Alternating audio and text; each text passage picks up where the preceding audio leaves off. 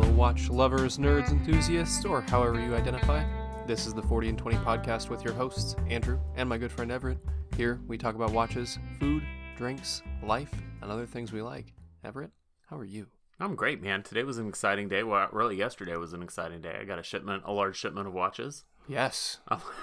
That's kind of exciting to say. What else do we need for the week? Right. Month, maybe even.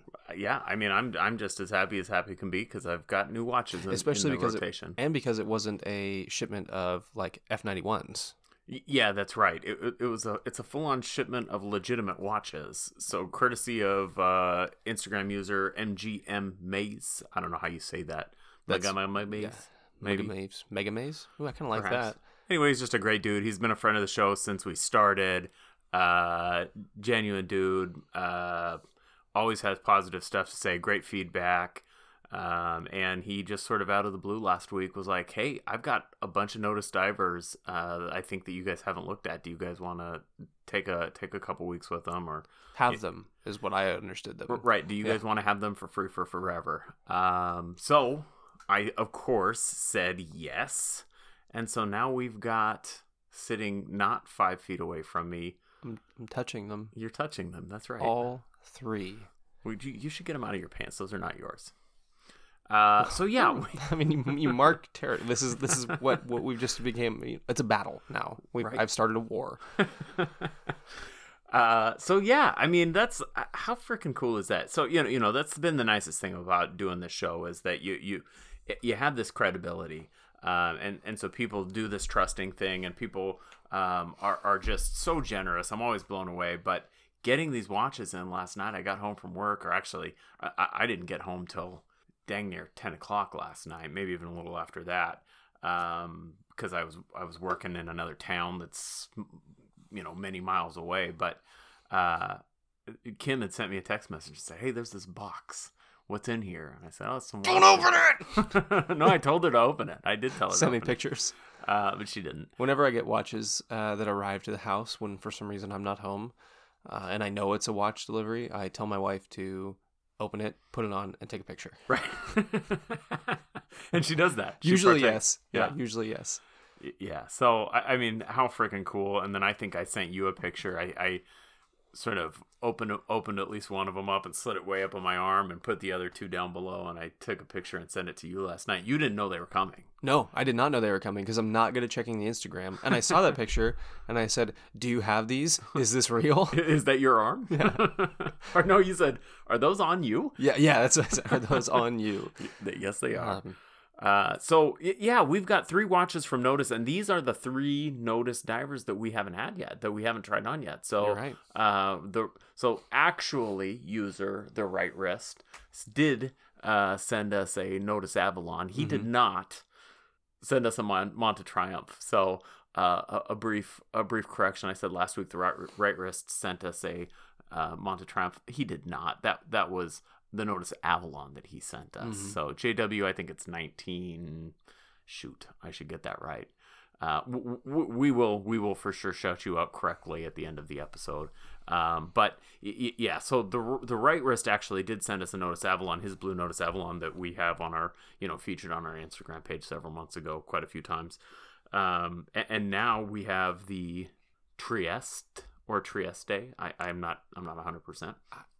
I'm not even going to venture it, but we also have the Contrail. The Contrail, the Contrail with the dive style bezel, as well as the Retrospect, the OG Retrospect. So we have now hit the grand slam of Notice divers. We've at least touched all of them. I've spent a little time with the Contrail today because it was the one I was probably most excited about.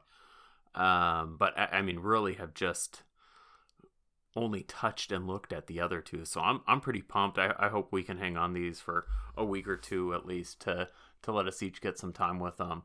But yeah, what a fun day, new watch day. Not that there are new watches, but to play with new watches, I'm pumped.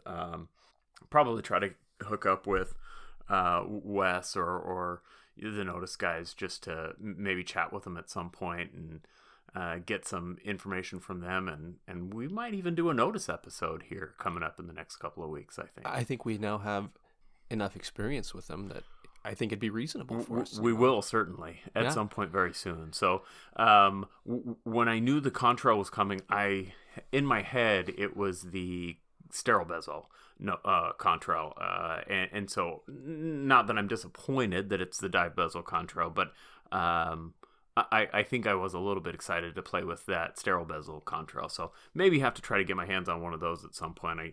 I might just have to buy one, but yeah. So this is pretty cool. I'm stoked about it, and they're all just terrific. I can't wait to spend some more time off air, fondling these.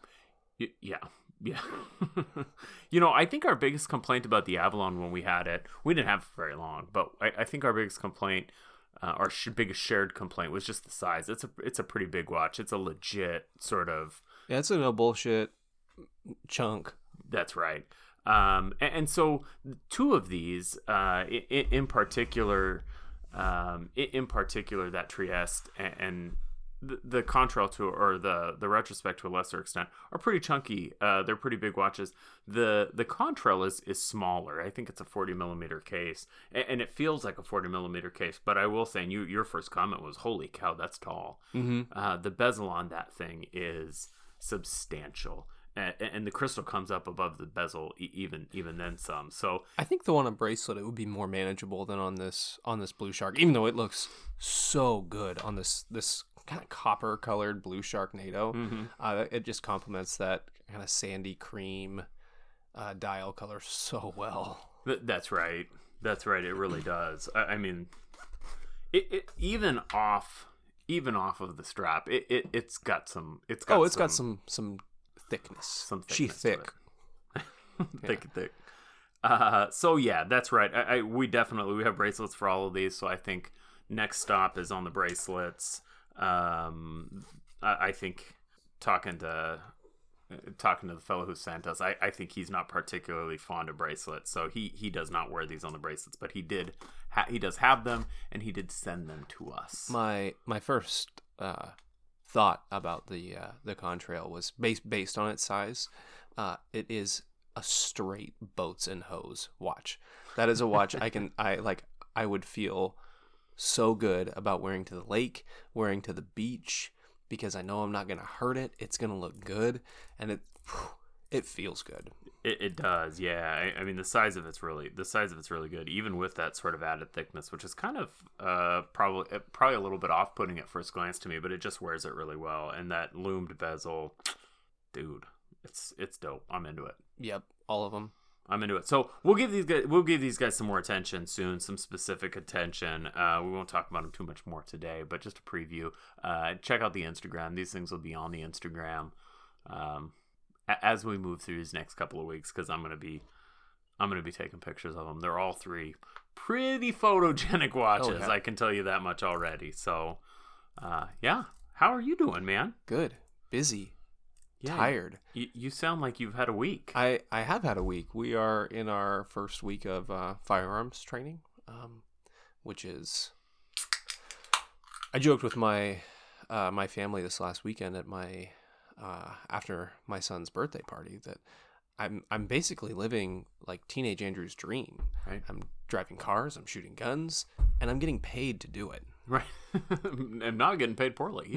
No. So yeah, it's been tiring though. I was telling you right when I got here, I was like, I feel bad complaining about this, but damn, I am tired. Yeah. So got some blisties on my hands. That's a good sign. I'm just gonna keep plugging away, as it were. I like it. Yeah. I like it. You were complaining about your elbows. Yeah. Everything hurts. You know, when you learn when you go to a new organization who does something that you've done in the past at other organizations, but they do it a wholly different way. I think it brings in a whole new layer of challenge to learning it, as opposed to starting with a blank slate.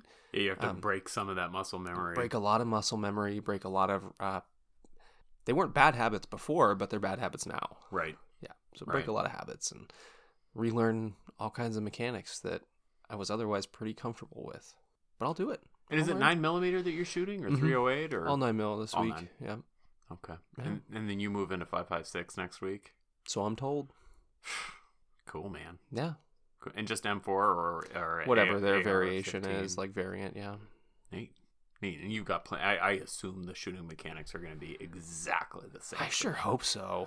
Dude, you can't break that. Yeah, that's it. I mean, but I'll learn it. Yeah. Sports. Might be slow, but I'll learn the new mechanics and I'll do it the way they want me to. I mean, because they're paying me to. So the 9mm is one thing, right? Because it's a pistol, and you don't learn that even in the Army, right? You don't learn shooting a 9mm the way you learn shooting the M4, the AR, or the M16. The mechanics of that are so specific for the M16, for the 5.56, 223, and they're the same at every place you go. And with the 9, there's quite a bit of variation, I found. Oh yeah, because when I the first time I used an M9 in the Army, I was handed it and said, "Here's your tables of qualification.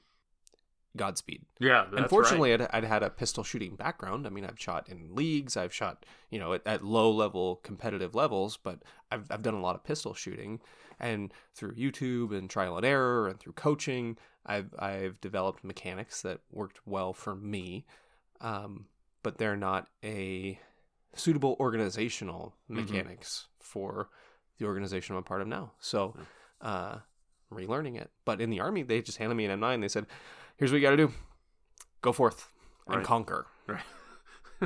And I did. Here's how many you have to hit. Good luck. Yeah. Yeah. Well, good. That's exciting. Yeah.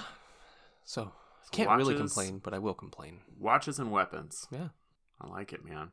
Well, I think we've got a fun topic today. I don't know. I suspect we should get into it because I think we might. Yeah, I think so too. We might go long. This is a topic that we've already discussed at some level, right? So we've a facet of it. A facet of it. So we're going to talk about chronographs today, and we're going to talk about. I think the title today might be Chronographs Revisited, which is not to say we've not. Which is not to say we've talked about chronographs specifically, because we have, but I don't think we've ever taken sort of a comprehensive look at chronographs, and there's a few reasons for that. And I think to call this comprehensive might even be a misnomer, because I don't know if we can do a comprehensive look in the time period we have allotted for ourselves. That's right. So maybe a comprehensive summary. Okay, I like that. Yeah.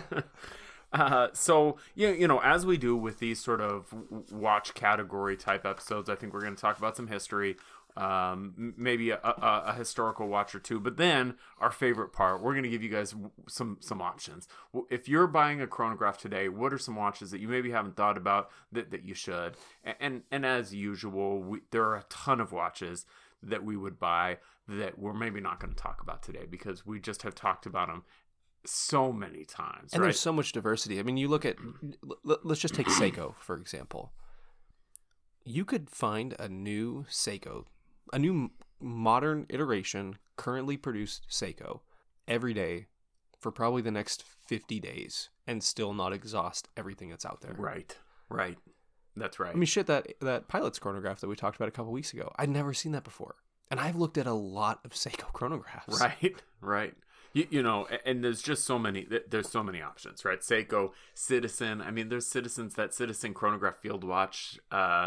I can't remember what it's called. The EcoDrive field watch. It is the Chandler. The Chandler. That's right. It's such a cool watch. We're not going to talk about it because we've already talked about it. Yeah, there's the Chandler, and then there's the there's another variant that's not the Chandler. It's something really similar to that. I'm thinking the one with like the sort of late 19th century, early 20th century Roman, or not Roman, but serifed font. Yep, I know. I can see it. I can't. I'll yell it out in the middle of the episode. A Nighthawk. Some of these watches that we've talked about so many times, we're not going to talk about today. But so, Andrew, can you take me back to 1815? 1815. I can. A Renaissance man, a man whom I strive. A true Renaissance man, right? A man who I strive to have a Wikipedia page like. Right. It'll never happen. I know that, but maybe. Perhaps. Maybe tonight in my dreams. Perhaps. A fella named Louis Monet. I'm going to say Moinet. There's Moinet? That I is going to change that. Louis Moinet. And I wrote a French Renaissance man. Yeah. Because he really was. He was a neurologist. an astronomer, an accomplished astronomer, quite, and a writer. I mean, just the whole package. So anyway, this fella was he also had like 17 kids. Didn't care about that. I made that up. He might have though, and maybe syphilis. We don't know. Perhaps that was common then. Anyway, so this fella was such a renowned neurologist. Just to give a little peek at his credentials, he made clocks for the likes of Napoleon, the Tsar Alexander I, Thomas Jefferson, James Monroe, the King of England, and a whole other list of European monarchs and nobility and all these folks. This guy made clocks, and for example, the clock he made for Thomas Jefferson had all kinds of cool features that Thomas Jefferson was like, I want it to be beautiful, I want it to be durable, and I want it to be utilitarian in true Jeffersonian fashion, and he lived up to it. So this guy has some horological chops. Now, he was also an astronomer. So he set out to create a better timing device to perform more precise measurements of astrological movements. And what he came up with was what was the original, the birthplace of a chronograph. And it was a tape chronograph, a sliding piece that you could mark where time was moving on. Right? Well, I don't think so. This is actually no. The tape was the later. That was the commercial. That's right. Commercial. That's the Rusek. Yep, you're right. I'm sorry. His chronograph was the birthplace, and it evolved much later. Actually, like a significant time passed. Over 100 years later. So the cool thing about this. So there's a couple cool things about this. One, we didn't really know about it until 2013. So there was some rumors and some theories, but it wasn't until 2013 that they were able to sort of pin this guy down.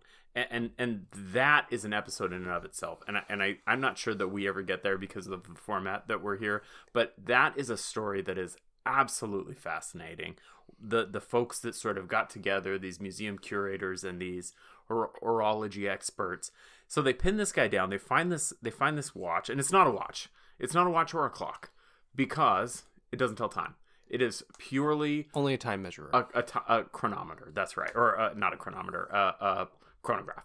Pure chronograph complication, no time.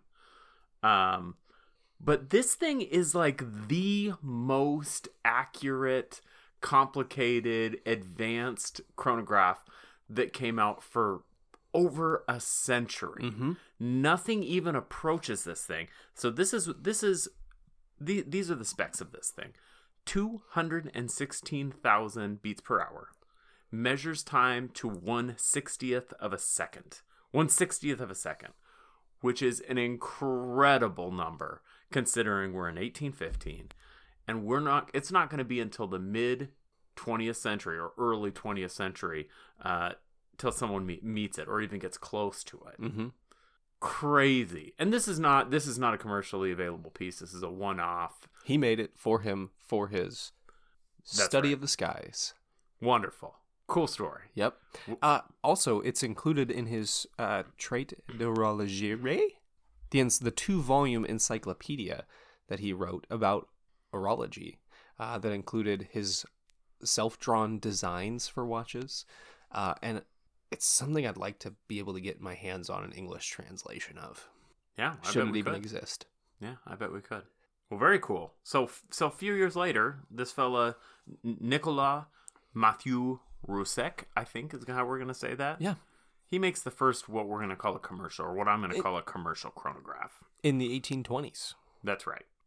So this is commissioned by King Louis XVIII to measure horse racing. Yeah, because he wanted to know how long the horse race lasted. Right. Not just how far they were running, but how long it lasted. And one of the components that he was looking for was the timing of the finisher and the ability to time everyone, all the horses that finished after him. Yeah, that's right. So build an entire ticker tape, if you will. Thanks, King Louis. Of horse racing.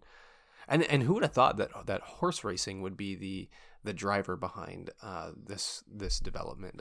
I would have expected it to have been like a military development and not a recreational development. Well, really we see that chronographs are developing not so much in military, but in sport. So first horses, then people, running people, and then cars. These are the places that are pushing the development. It's not airplanes. It's not timing mortars or munitions. It's sports. Yeah. Which is pretty interesting. And obviously those applications become important along the way. But it's integration of a currently available technology as opposed to technological advancements and development for that purpose. That's right. We're so used to the military industrial machine that we just assume that if something's getting better, it's getting better because of the billions of dollars being poured into the military. That was not always the case. In fact, probably before the First World War, it was just not even on people's brains. And then obviously First World War, we're pouring all of our industry into the war effort. And then once again in the Second World War, we in the United States are, but not just us, everybody internationally is really sort of ramping up. And I think that creates an industry that wasn't there before. But certainly in the earliest parts of the 19th century and into the earliest parts of the 20th century, it was sport. And the horse racing chronograph that was commercially available was the tape that a pen was dropped on it, and it was just a running tape you could mark. And I think there were a couple of iterations of these. There was a paper disc with ink that dropped on it, and then there was also tape. So it's almost laughable how unsophisticated these commercially available chronographs are when compared to the Monet chronograph. I mean, it's night and day. It's not even the same product. Not the same technology. Not even close. I mean, like you said, the technology that he used was even dreamt of again for 100 years. That's right. So I think it's 1844. Breitling. Breitling develops a resetting chronograph movement. Yep. The British company Breitling at the time comes out with a chronograph that by way of a button or a pusher or something resets, and then slowly throughout the 19th century they make incremental. And it's Breitling making the innovations on this, who are the ass behind these big jumps in chronograph development, including all the way to 1969.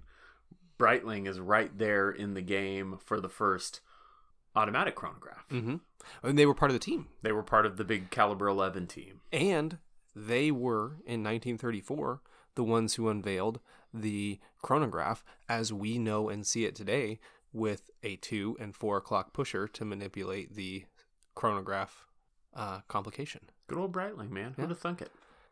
That wouldn't have been who came to mind for me without diving into it. Heuer makes perfect sense to me, and I don't know if I said Tag Heuer earlier. That's habit. If I did, forgive me. But Heuer is making development makes perfect sense, right? Longines is sort of driving some of this stuff. It doesn't surprise me terribly. Breitling being there in the mix of it, I thought, well, that's weird. That's interesting. Kind of surprising. Yeah, especially with the type of profile they keep now. But glad they did it, because I sure love the chronograph. Yeah, I do too. And then in the like you said, in the 60s, the introduction of the first automatic chronograph with the Caliber 11. 69. Which is controversial. Right. But probably true. Right. So that's right. I mean, I think that it's controversial because there's 3 companies that basically drop their automatic chronographs at the same exact time. Seiko drops their 6139. Zenith drops the El Primero. Heuer drops the Caliber 11. The Heuer team, right, drops the Caliber 11. And all of a sudden, everybody's got an automatic chronograph, so they're going to fight about who did it first. I think that the popular opinion is that it was Caliber 11. Frankly, I don't care that much who did it first, because they were all right there. They all make them now. That's right. And now, we're up to the modern era of chronographs, and there's a handful of styles and a handful of movements behind our current iteration of chronographs, and the way I see them and the way I'm comfortable breaking them down into quartz, mecha quartz, automatic, split second, and digital. Do you think we're gonna come up with more than 5? No, I think that's right. I mean, there are certainly other ways to use a chronograph that wind up creating a genre in and of itself. But I think in terms of what's the technology behind the chronograph, I think that's as good as you can get. And split seconds feels to me like a little bit of a throwaway, because realistically, there's not a whole lot of split seconds watches out there. And not for people like us. Certainly not for people like us. I wonder if you could make one. I know I could not. Probably not. You did sort of ponderously look out the window like you were thinking about it. Yeah. Maybe. Yeah, no, I don't think I could. Okay. I mean, perhaps. I'll give you that. I'll give you a solid perhaps. Thank you. You're welcome. I think you believe more in me than I do. But I think it's important also to recognize the digital chronograph in this conversation. Yeah. And I don't know enough about the difference between a digital quartz chronograph and an analog quartz chronograph to know if the technology is significantly different. I don't know. I wouldn't think so. I'm just not sure. I don't know. I mean, obviously the digital quartz chronograph isn't doing any moving things.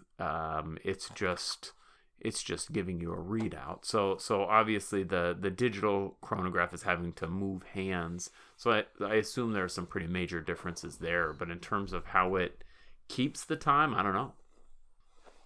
And I should have looked at that. And maybe there's a distinction there that actually isn't a distinction. I don't know. But it'd be interesting to know. Something to look into for next time. Yeah, that's how I see the 5 current chronographs breaking down. Yeah.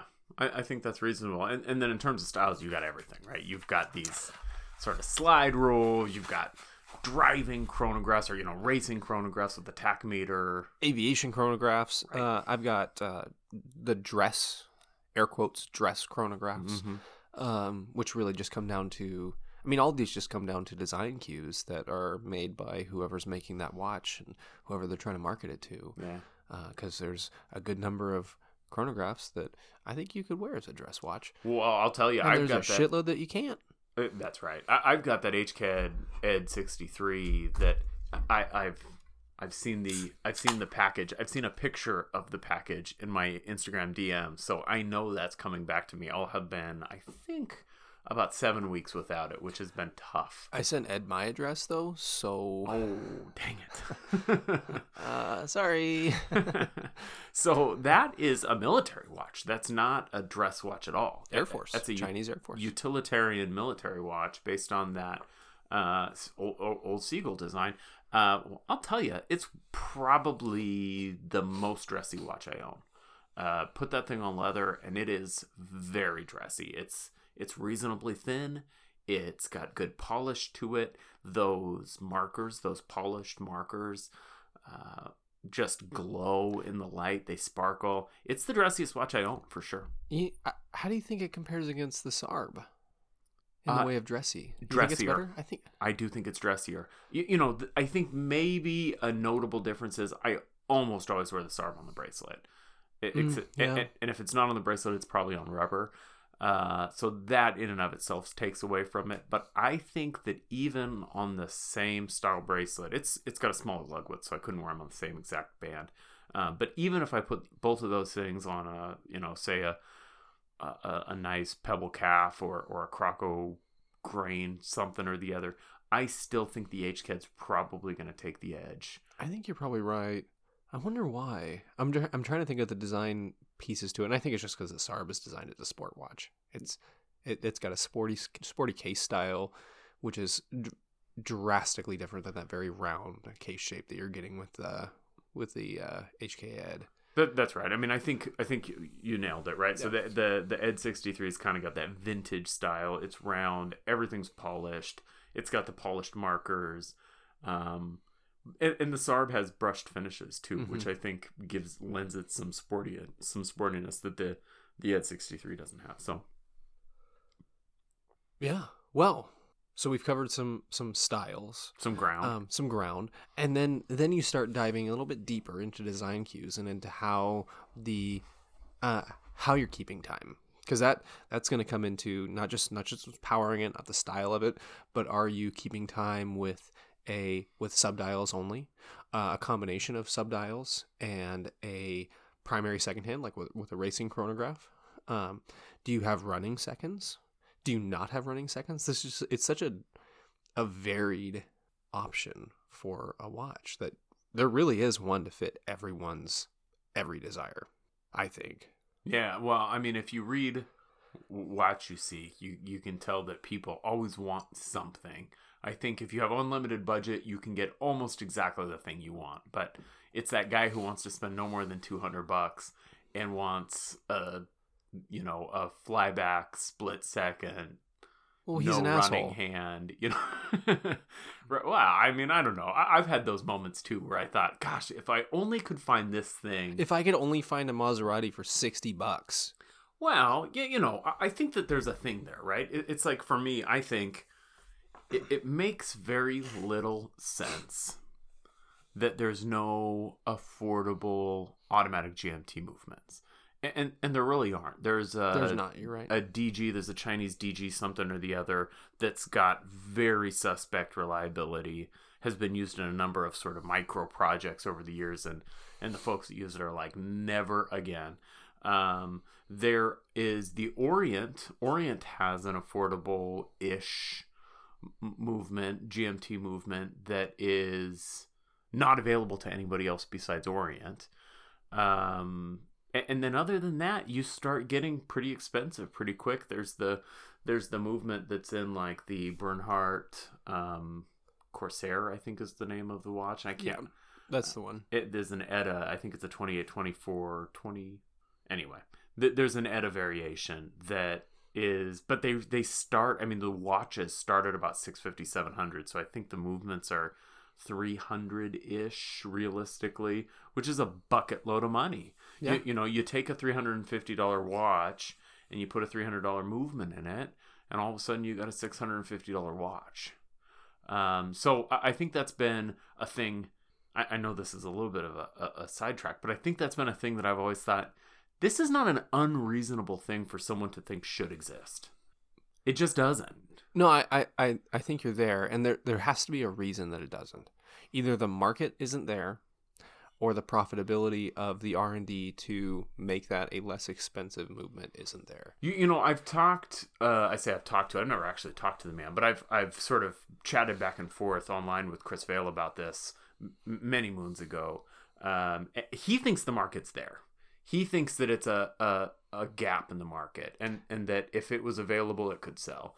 And I tend to think if someone would know, it would be Chris Vail.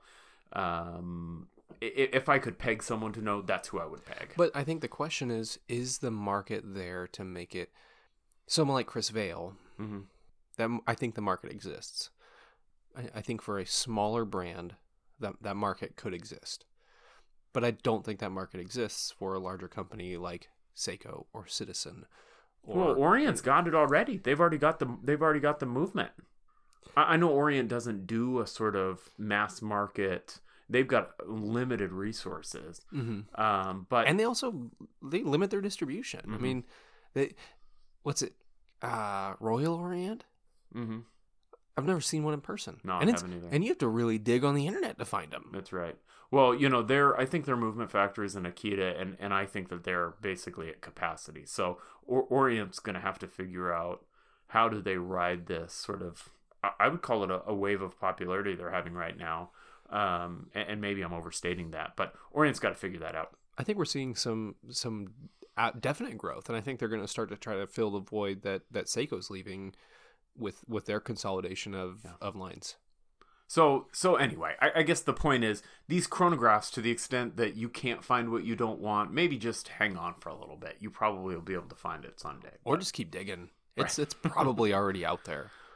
Well, what do you think? Should we talk about some watches, or do we have do we have some more chronograph background that we can give? Let's jump into a few watches. Let's give some time to these watches that we've pulled up, because I think we've got some really, really cool ones. Yeah. And I'll start it out. I'll start it out with one that I've never seen before, which is not surprising because it's from a brand who has 10 million watches, and it's a Casio. And I'm gonna read it. Do it. MTP 4500D-1AV, and it's on Amazon for $39.17 U.S. American. Under $40, you're going to get a slide rule chronograph to your home in 2 days. Mm-hmm. And it's so cool. Not only is it a $40 chronograph, which until today I would have laughed at you if you told me there was a $40 chronograph that had anything besides 3 pushers. But it also looks cool. Casio does a really good job with all of their very inexpensive offerings and making it look like a watch that you'd want to wear. Mm-hmm. It doesn't look like a piece of junk you're going to throw on the wrist. I mean, the first thing that comes to mind is the MDV. Mm-hmm. When a $40 diver, you think you're going to put it on and laugh at it. Like you're going to be wearing this plastic piece of shit on your wrist that will rot away on your way to work that day. Yeah. And that's just not what you get. No, that thing's fucking tits. And I imagine this is going to be a really similar feel. It's going to feel big and heavy. Although the case is only 42 millimeters. No, so I'll tell you, I've worn this thing. I tried this thing on at a Walmart, and it's not as good as the MDV. I would be surprised if it was. It's very good. Not that good. That's disappointing to hear. Yeah. But it's also 40 money. 40 money? No, for 40, it's. I think I almost bought it. I think I almost bought it that night when I tried it on. I'm almost positive I sent you a picture of it. We text messaged way too much to eke this out, but I'm almost positive I sent you a picture. I'd believe it. There's probably I have to delete our text thread every once in a while because there's so many watch pictures. So many watch pictures. I text you certainly more than I text my wife. Yeah. Oh yeah. Me too. Oh, you shouldn't be texting my wife. So, anyway, it's close. No, I get that. But what you're getting on here is just a really classic aviator style chronograph. Mm-hmm. That if you're on a bracelet, on a bracelet with a slide rule. Really great black dial with concentric white circles on it between your 12, 9, and 6 o'clock subdials. The appearance of applied markers. Yep.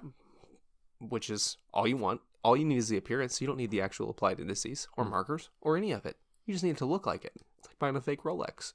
If it can pass the eye test, you're good. Maybe not. That's not true. Don't do that. But if you're just looking at dipping your toes into the Pilot chronograph with a slide rule, or do you just want to try a slide rule and not have to drop a good chunk of change on it? I think this is a reasonable option, and I think it's a cool offering from a cool brand. It's not a watch you're ever going to regret buying. No. I think there's probably some major finishing issues at $40. Of course, there's going to be. It's a Casio, but it's going to keep perfect time. Yeah, it's a quartz chronograph. It's going to keep perfect time, and it's only 10 millimeters thick. Your soft-boiled eggs are going to be perfect every single time. What else? I don't know. Some other stuff. It's got black multifunctional dial with 3 subdials. It's got a fold-over push-button clasp with safety closure. You're probably going to hate the bracelet. Yeah, no, you're going to hate the bracelet. Almost definitely. It looks like a cheap bracelet. I use the word cheap and inexpensive very differently. This is a cheap bracelet. Mm-hmm. Mm-hmm. No, it's fantastic, though. I really dig it. Great choice. And a good size. 42 millimeters for a chronograph. Good. 10 thick. That's a win. Yeah. It's a great size watch. Oh, you know what? I lied. There's not a date window, is there? It does not. It does appear that there's a date window right at the 6 o'clock. Nope, that's a 30-second. Nope, you're right. No date window. I lied to you guys. I'm sorry. We're sorry. It's not the first time, not the last time. No, certainly not the last time. Well, what we got next? Watch number 2. We've covered our inexpensive, dip your toes in the chronograph world, dip your toes in the slide rule world watch. Now it's getting a little bit more serious options. I think both of these next two watches are watches that you could buy as a first watch. Someone who had never really considered how much watches cost could buy either one of these next two watches. So next up, HKED Ed 63. We've already discussed it today. I have one. I haven't seen it in a long time. It's coming back to me. I pulled up the black version. HKED Ed has a fantastic website. It is not always the case. He has not always had a good website or a website. Yeah, he has not always had a website at all. He's got a website. It's fantastic. You can see what's in stock. Ed is the best customer service I've ever run into. Ed being 1/3 of EMG. This is his own line. And Everett is a pain in the ass customer. I'm the worst. And in fact, Ed can back me up on that. I'm the worst customer. However, his service is so good. I mean, I had a problem, and he just said, "Send it to me, and we'll fix it." And that's where we're at. I haven't seen it. Everything is in China, right? So it's taken some time. Literally China, Northern China. So I think that he does all his stuff in China, and I'm guessing on some of this and extrapolating on others. But this watch, 38 millimeters, 46 long. 14 millimeters thick, and that includes that big... And it's because of the domed crystal. Crystal. Yep. So we're probably looking at 10, 11? No, I think probably 12 and a half. You think? Without the crystal. 18 millimeter lug width. Good size. Perfect size. Super dressy, right? This thing winds up being super dressy. There's several options of this that you can find. Your colors are... your colors are many. Oops, that's the 42. I want the... Well, heck. So yeah, he's got the traditional sort of red second hand, blued minute and hour hand Seagull version. No really red star. Chinese looking. Very Chinese looking. He's got a panda dial with gold markers.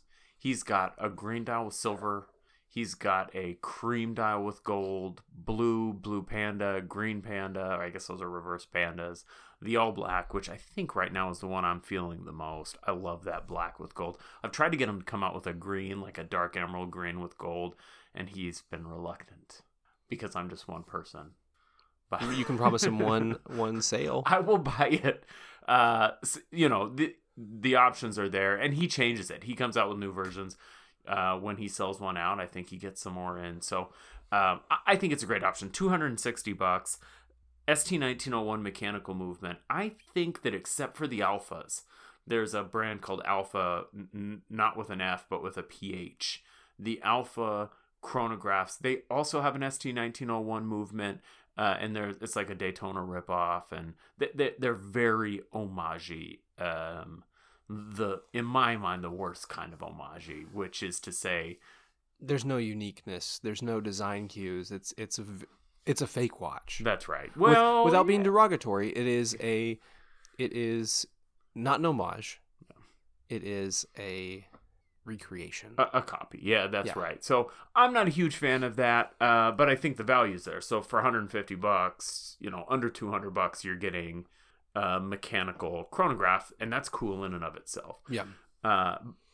Ed does this at $260, so you save a little bit more money, and all of a sudden you're getting something very cool. And these are done in conjunction with Seagull, and he's even got a better price on them than Seagull. That's right. So I think this is a great option. I think that anybody who's looking for a chronograph ought to think about these. That ST1901 movement is tried and true. I don't have a good grasp on reliability of it, but I think it's going to be as reliable as the next best option would be my guess. I have to disagree a little bit with you and say I don't know about this as a first and only watch purchase. Mm-hmm. I just don't think it has the versatility for someone to have it on their wrist as much as they would ideally want to. I think this, if you're first and only watch, if you're going to buy a watch that you just want to wear to work Monday to Friday and you work in an office job, then I think this is a good option. But I think if you're looking for a first and only watch that you're going to wear all the time, this probably isn't it. Yeah, and perhaps I misspoke. I guess and I don't remember what I said, but what I meant to say was if you're looking for your first sort of chronograph. Okay. And I can buy that. I'll accept that. And I think you're right on the nose with that because this is a terrific option. You know, the lugs on this thing are super long. The only other watch I've tried on that had really long lugs like this was the Boulder. The Boulder, that's right. The Boulder Venture.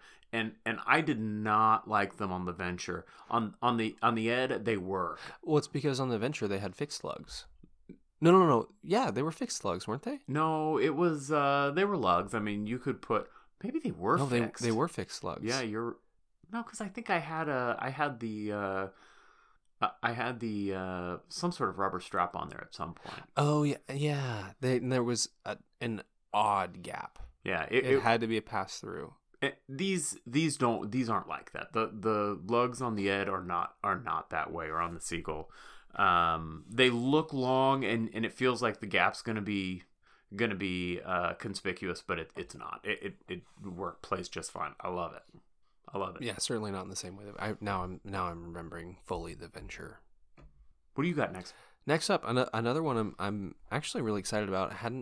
Hadn't seen before my hunt for this episode, and it's the Citizen AT2400-81A, and you can pick it up on Joma Shop today for $149.99, and it is really cool. Yeah.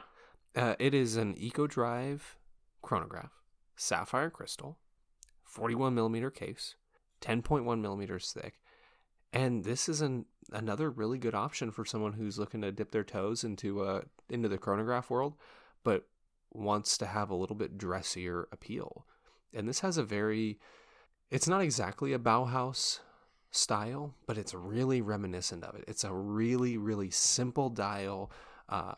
We have up the white dial with black markers, black hands, and they're kind of skeleton hands. Like everything on this watch is just very minimalist. I would describe it as Scandinavian. I know that that's not necessarily a thing. I think that's the only way to describe it. I think you're 100% on that. Really, really subtle pushers. And I think that could maybe be problematic when you're trying to actuate your chronograph. But like, it looks like the throw is small, right? Yeah.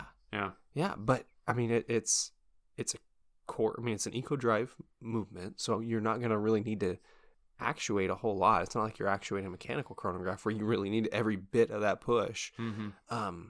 But yeah, I mean, this could fit as the dressable chronograph that you want to wear to work Monday to Friday. And I think if you put it on a NATO, or if you put it on leather, it'd be a good weekend watch. This is a really versatile option, I think, for someone who's looking to get a chronograph, looking to try it out, or just wants a little bit something different, something fun to wear to enjoy in the chronograph realm. This looks to me like a gift for a graduation from architecture school.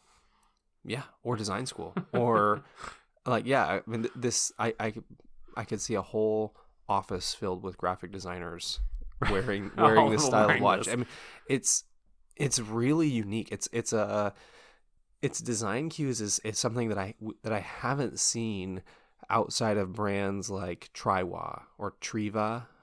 One of those two.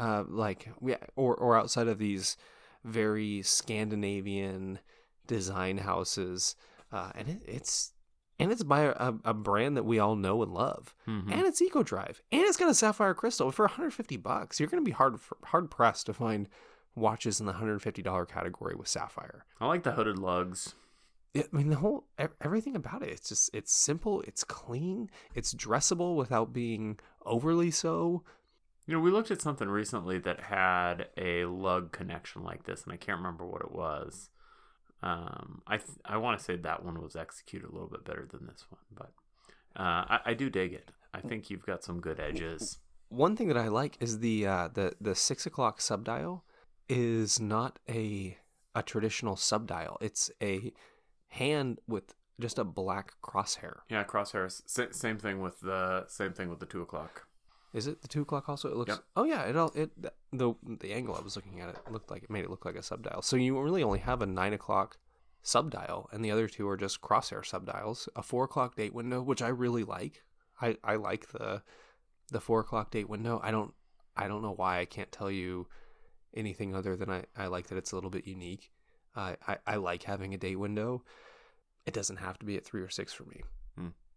Yeah, no, this is good. I think you're probably, you're probably going to get a slightly higher quality bracelet on this than you did on the Citizen that we talked about earlier. The Casio we talked about? Yeah, that's right. The I Casio. hope so. This is going to be, I think, just a much better all-arounder. And I dig it. Yeah, I think you're right. It's inoffensive. And I know that doesn't sound complimentary, but it's just totally inoffensive. Yeah, it is an accent and not a conversation piece. Right. No one's going to look at that watch and say, "Oh, cool watch," besides a watch person. And then we've circled all the way back to our early episodes where suddenly you've found a friend. Right. Do you know what these even number markers are?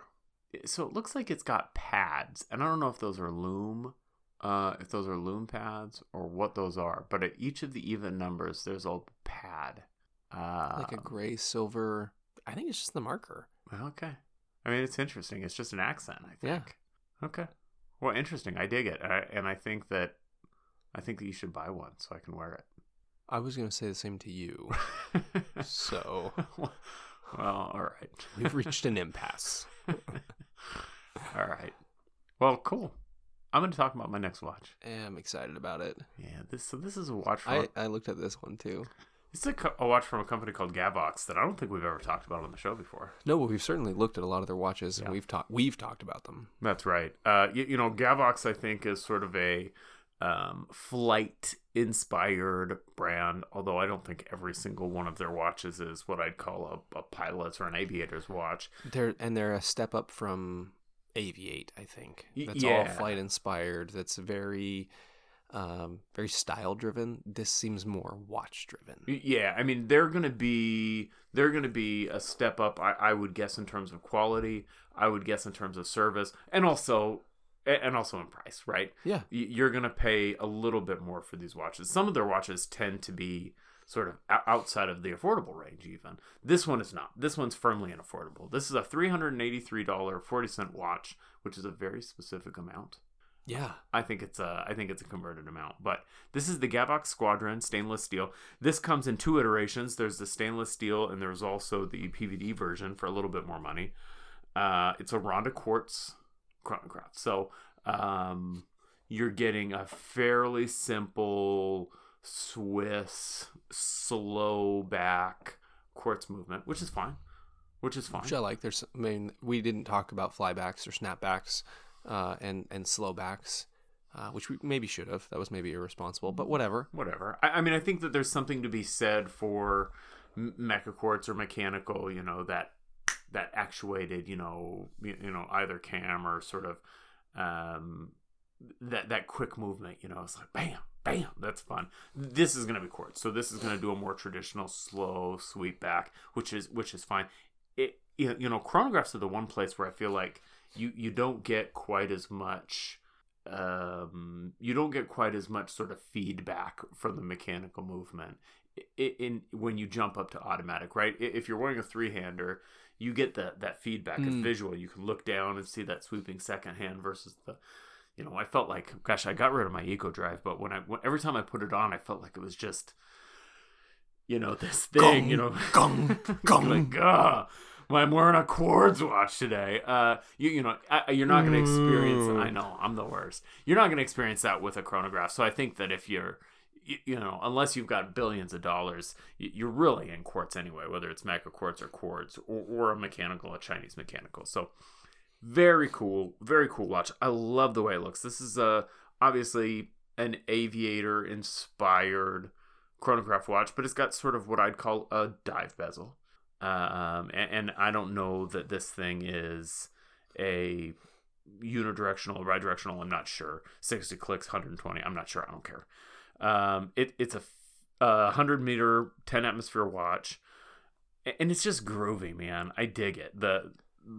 I love the cutout hour markers. Mm-hmm. That's something I really dig in chronographs. when they cut out the numerals for the subdials. Right. I don't know why, but I dig it. I like this thing how they have not. They knew it was busy, and so they just threw everything on there. Like Ronda movement. Normally, when the movement type is on the dial, it's in like almost imperceptible script. This time that's like a size 14 font at the 6 o'clock. Ronda movement. I like it. I like how they've just sort of embraced it, and the busyness works really well for me, for my eye. And some people are going to look at this and say, too much. You've got too much happening on that dial, and so I feel like it's no more busy than any aviation-inspired chronograph. One thing I will say is I wish when product photos were taken, the date matched the hour location that it was. So, like, with a 4 o'clock date window, I wish it was set to the 4th. I don't know why. Interesting. Instead of the 30th. I just wish it was the 4th. Look, baby, we've all got theories. I like that. I think it's fun. Just like the Casio World Time, the T4 on it is set to Paris. So it's PAR T4. So it looks like party time. Party. I like that. I really like that. I want more of it in my life. Like, I want dad jokes in product photographs. I like your style, man. I like your style. So the other cool thing about this watch is it's got a 12-hour alarm. 12-hour chronograph, 12-hour alarm. I love a watch with an alarm. Hell yeah, because you don't get analog watches with an alarm. That's right. I mean, my Dan Henry 1972 has an alarm, but The only reason you bought it, right? that's right. 41 millimeters by 12 millimeters thick, which you look at this thing and you think that's going to be a chunky 44. watch. Immediate look, you're going to think 44, 45. 41 by 12, 51 long, so it's going to run a little long, and those lugs are a little bit long. It's got a sweet-looking bracelet. No first-hand experience, but it looks great. The bracelet looks great.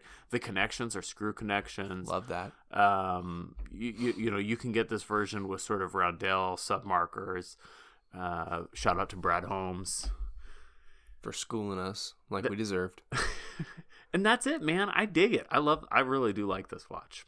I really like it with the roundel, with everything else blacked out. Yeah. I'd like to get my hands on one of these. I think I've got a plan here for this. So stay tuned. More to come. All right. And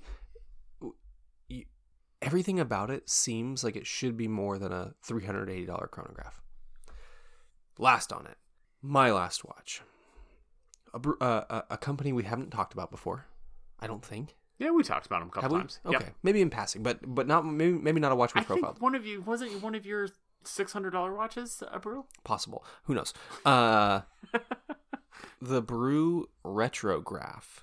On the Brew website, $350 money, and I chose specifically to have up the copper, and it is beautiful. Brew is kicking out some really awesome watches.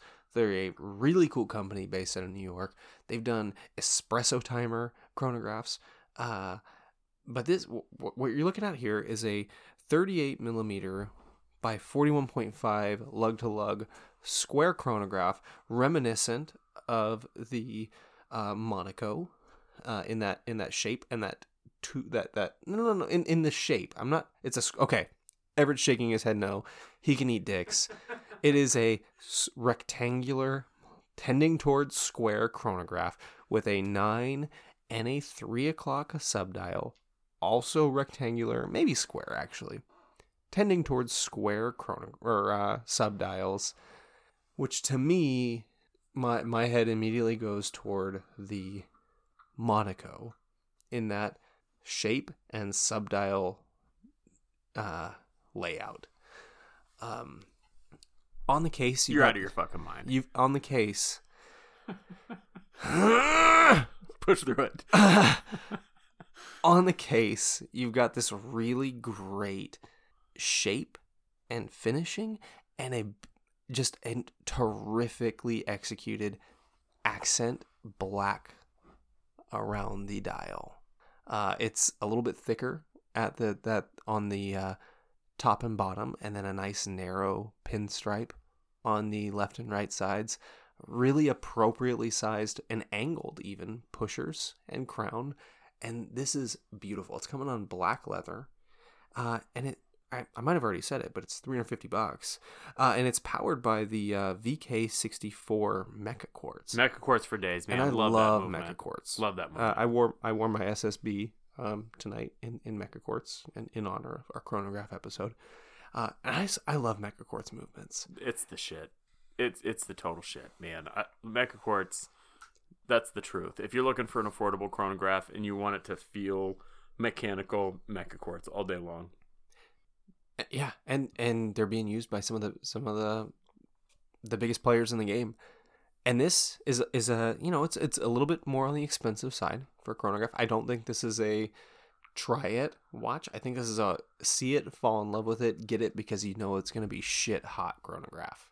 And, you know, if you want to see pictures of these in life, Chad Wright, I think it's at Chad Wright on Instagram, takes wonderful photographs. Better than we do. Some of the best photographs on Instagram. And he's got a brew retrograph that he takes just stunning pictures of about once a week, maybe twice a week. And you can see this thing in all its glory. He does a better job than I think Brew has done on their website. It's just a stunning watch. Super but the photogenic. Pictures on their website are their product photos. They're appropriate product photos. Yeah, and totally. he's taking lifestyle photos that are just beautiful. I mean, dude's a killer photographer. I love this copper color. You know, maybe it's just because I know that this watch has sort of got coffee inspiration, but it looks to me like it's about the color of a coffee filter after you've run it through. I was going to think a latte, but you went ahead and went with used coffee filter. Yeah. It's maybe a little less flattering. Yeah. I love it. So that's not meant to be a criticism. It is a stunning watch. That sunburst is. And the markers are just beautiful, black with white accents. I mean, this is on the list. Sapphire, 22 millimeter strap, 10.5 millimeters thick. Beauty. Yeah.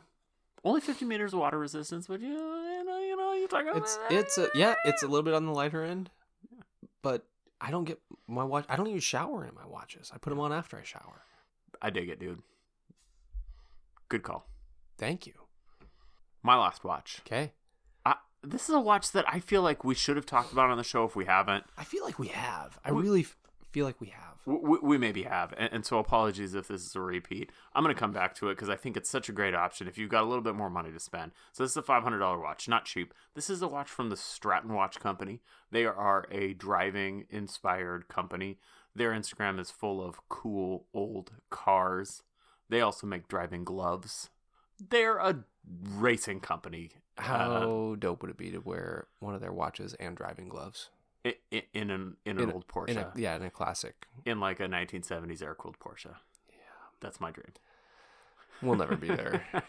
No. I'm more likely to be able to develop a split-second watch than we are to be able Right. to execute that photograph. Perhaps if I lose a leg in a grocery store-related accident, I'll be able to afford an air-cooled Porsche. While you're representing another grocery store. Right. Right. So, there's a number of different color variations. The one I like the most is the black or sort of slate dialed sunburst with the yellow and orange markers. I think it's fantastic. They've also got a brown version with similar color. They've got blue. Black on black on black is dope. Murdered out. So that they do also have a not PVD, but a DLC coded version of this watch for the same price. $500. They come in two sizes, 39.5 millimeters or 42. 39 height is going to be perfect. That's what I think. The one thing I have to say about this watch, and it's the one thing that I think has probably kept me from buying in the past because it's the only thing that makes me feel a little anxiety about it. It's chunky. Mm-hmm. She's a chunky monkey. Yeah, she's thick. She's thick. So without the crystal, before you get to the crystal, she's 14 millimeters thick, 13.9. That's the 39.5 version. So she's thick and thick is what we call that. With the smaller version, you get 20 millimeter lugs, which I think is perfect for this. It's a square lug, so this comes on a Milanese, but Bolognese. It comes on a Milanese strap or a number of pretty neat looking leather versions. I really like this with their gray rally strap. It's got an orange piping on it or orange stitching on it. These watches are just phenomenal. if you can get back past the chunky. The best video I've seen of these on YouTube is by Just One More Watch, Jody from Just More Watch. He does a good review of this watch. And I think his is the 39.5 millimeter version. So phenomenal. VK64 Sapphire. You can get the DLC if that's your deal. Just super duper cool. Love them. Yeah. And that rounds it out. That rounds it out. They have some good straps though.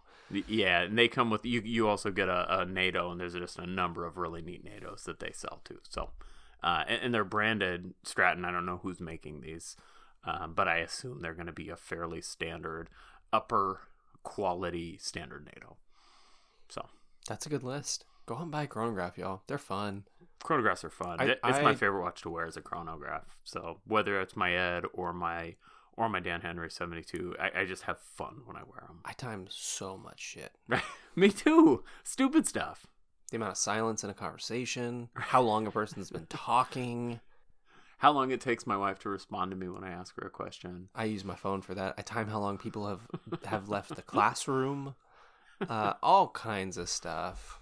Well, I think we can put a cap on it for today. We'd love to know if we've missed any big ones. Obviously, there's a number of watches that we've talked about in the past that we kind of skipped over today. Any other great options that we missed, let us know. We'll shout you out. This is the time of show where we talk about other stuff, Andrew. So I was just wondering if you have any things in your life that aren't watch related that you'd like to talk about. I sure do. And I saw an article the other day that was titled, Why Being Busy Shouldn't Be a Badge of Honor. And I was thinking about that this week, about how we as a culture, really pride ourselves on how busy we are and how much shit we take on. And there's dozens and dozens of articles out there. And one that I read over the last week or so was this research article that outlined the fact that peasants in the Middle Ages had more time off and a better work-life balance than we as the modern American do. And I read a Vice article a few weeks back that was photos this photojournalist took of Japanese businessmen sleeping in all kinds of random places. And I don't remember how long exactly he worked on this project, and it was about 10 years ago. And he had all these photos like daytime / evening and even nighttime photos that were clearly of a dude who'd been at the bar and had just passed out. But there was also a good number of them of guys who were like on their way home from work and like sat down at a bus station and just went lights out. And it got me thinking about how we take so much pride in our work and how much pride we take in spending time at work. And it has kind of brought me back to this place where I'm going to be much more diligent about valuing and enjoying my time that is not allocated to work, that is not already allocated. And I'm going to be this isn't exactly a New Year's resolution or maybe even turning over a new leaf, but I'm going to be much more protective of the time that I don't have allocated to work or to other obligations.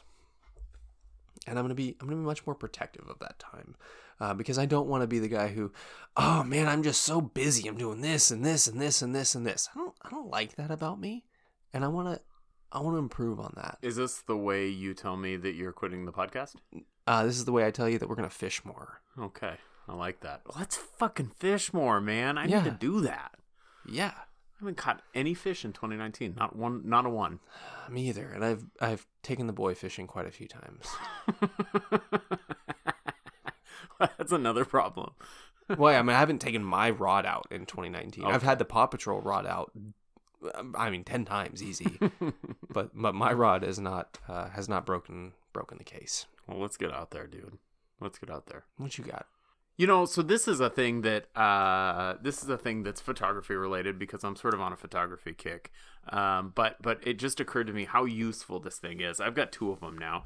The item is, this is an L bracket, and I'm going to talk about a specific L bracket. And the reason I'm going to talk about this specific L bracket is because it's super cheap. So if you don't know what an L bracket is, an L bracket is It's a bracket that is L-shaped. mostly. This is an item that's gonna screw into your camera if you've got, except for the smallest mirrorless cameras, any SLR or DSLR camera, this is gonna work with. This is a universal L bracket. Now they make two types of L brackets. One of the types is an L bracket that's made specifically for your camera. So Really Right Stuff makes these specific for all sorts of DSLRs, whether you have a D7200 or a D850 or, one of the Canon model of cameras that are the same type of thing. You can find one that's got cutouts for your camera. So you're going to be able to use the microphone and whatever without taking the thing off. I've never worried about that. I just get the universal ones.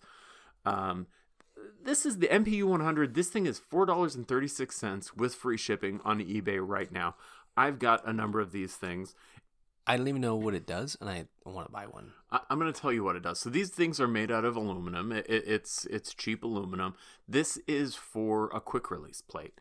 So if you've got a tripod, which many of us do, and let me tell you, if you're not taking your watch pictures with tripod, fix yourself, bro. Fix yourself. So, as I've gotten into film photography, I've realized, sometimes I want to have a digital camera. I want to have a film camera. I might also have another digital camera. A Polaroid just for funsies. It's nice to be able to use the quick release the way it's intended. So most quick release systems now are compatible with Arca Swiss or Benro, perhaps. You unscrew the thing, you slap your quick release plate in there, you unscrew it, and you're good to go. I like to have a number of these things. The nice thing about an L bracket is it gives you on the left side of the camera a plate as well. So you've got plate on the bottom, you've got plate along the side, so you can switch from landscape to portrait. So for less than $5, you can get on eBay, pick one of these things up, and for me, I find it so incredibly useful.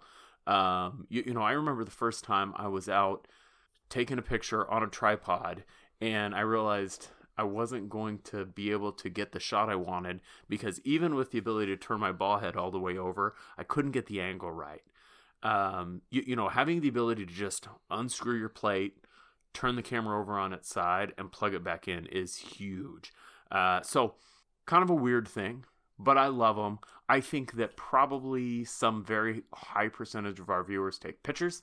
I would imagine so. I think this is a super, super easy. But mostly our listeners, not our viewers. Yeah, you don't want to look at us. They might look at us too. You never know. To. Maybe they listen to us and just look at pictures of our Instagrams, our personal Instagrams. Maybe. And think about us talking. I hate that for you, y'all. I'm sorry. All right. That's it, man. I'm not going to talk about this thing anymore. Get an L bracket. Get 2, get 3. Put them on every camera. I never take them off my cameras. People always say, what is that on your camera? Oh, it's an L bracket. And don't get an expensive one. Get one of these $5 ones. America. That's it. For me too. Thanks for joining us for this episode of 40 and 20. Don't forget to tune back in next week for another hour of watches, food, drinks, life, and other things we like. Bye-bye.